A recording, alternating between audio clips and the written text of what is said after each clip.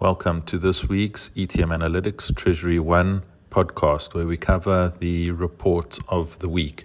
In this particular week, we are discussing the RAND monthly dashboard, which is effectively a visual roundup of ETM's most important RAND indicators. In this iteration, we have included two new charts for you, which we hope is going to give more granular specificity to the view that we hold and where value ranges exist.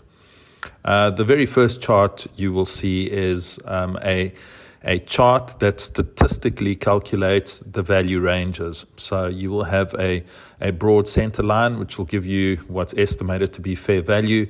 Below that is going to be a RAND overvalued measure. And obviously, the further you go into the extreme, the more value it holds for importers, the worse it is for exporters. But it gives you a sense of where importers should be covering proportionately more and where exporters should be covering proportionately less. The very next chart is the implied RAND levels according to the RAND sentiment indicator. And this is a useful indicator in identifying periods of either RAND distress or RAND appreciative opportunity. In this particular instance, in this week, we have an implied RAND level which is very strong, suggesting that RAND could still strengthen further from current levels, even though it is overvalued, and that potentially levels towards 14 Rand or even below are still possible. So we shouldn't write this period of RAND appreciation off. There is still a little bit more left in this move.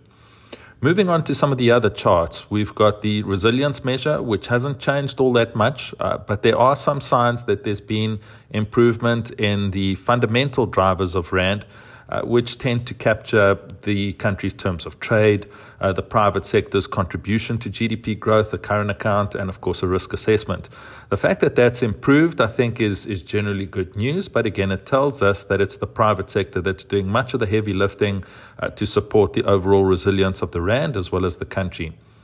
Carry attractiveness is looking a little better. Carry attractiveness is still hovering well above the developed market average and is matching the average for emerging markets more broadly. The real RAND effective exchange rate tells us, on a valuation basis, tells us the RAND is slightly overvalued, but we've been to these levels before many times. In fact, the RAND can stretch quite a lot further, and it wouldn't be surprising, given the current set of circumstances, to see the RAND strengthening as much as another 5%, possibly even more. Finally, looking at the speculative element of the currency market, we find that there is still quite a lot of support for the dollar at these levels that will suppress the extent to which the RAND strengthens.